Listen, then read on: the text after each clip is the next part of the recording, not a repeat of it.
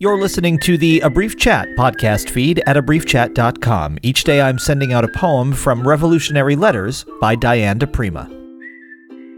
Revolutionary Letter number 55. It takes courage to say no.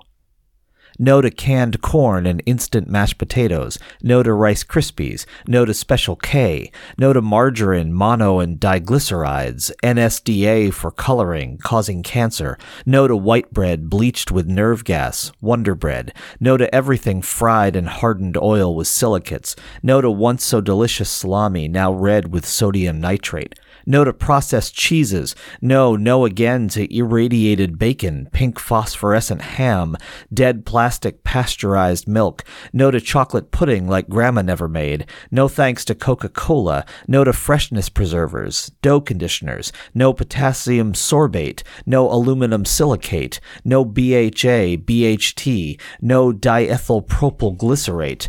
No more ice cream? Not with embalming fluid. Goodbye potato chips, peanut butter, jelly, jolly white sugar. No more DES All-American steaks or hamburgers either. Goodbye frozen fish, dipped and coated with aureomycin. Fried eggs over easy with hormones, penicillin, and speed. Carnation instant breakfast, Nestle's Quick, Fritos goodbye. Your labels are very confusing. All I can say is what my daughter, age 6, once said to me. If I can't pronounce it, maybe I shouldn't eat it. Or Dick Gregory, coming out of a 20-day fast, the people of America are controlled by the food they eat.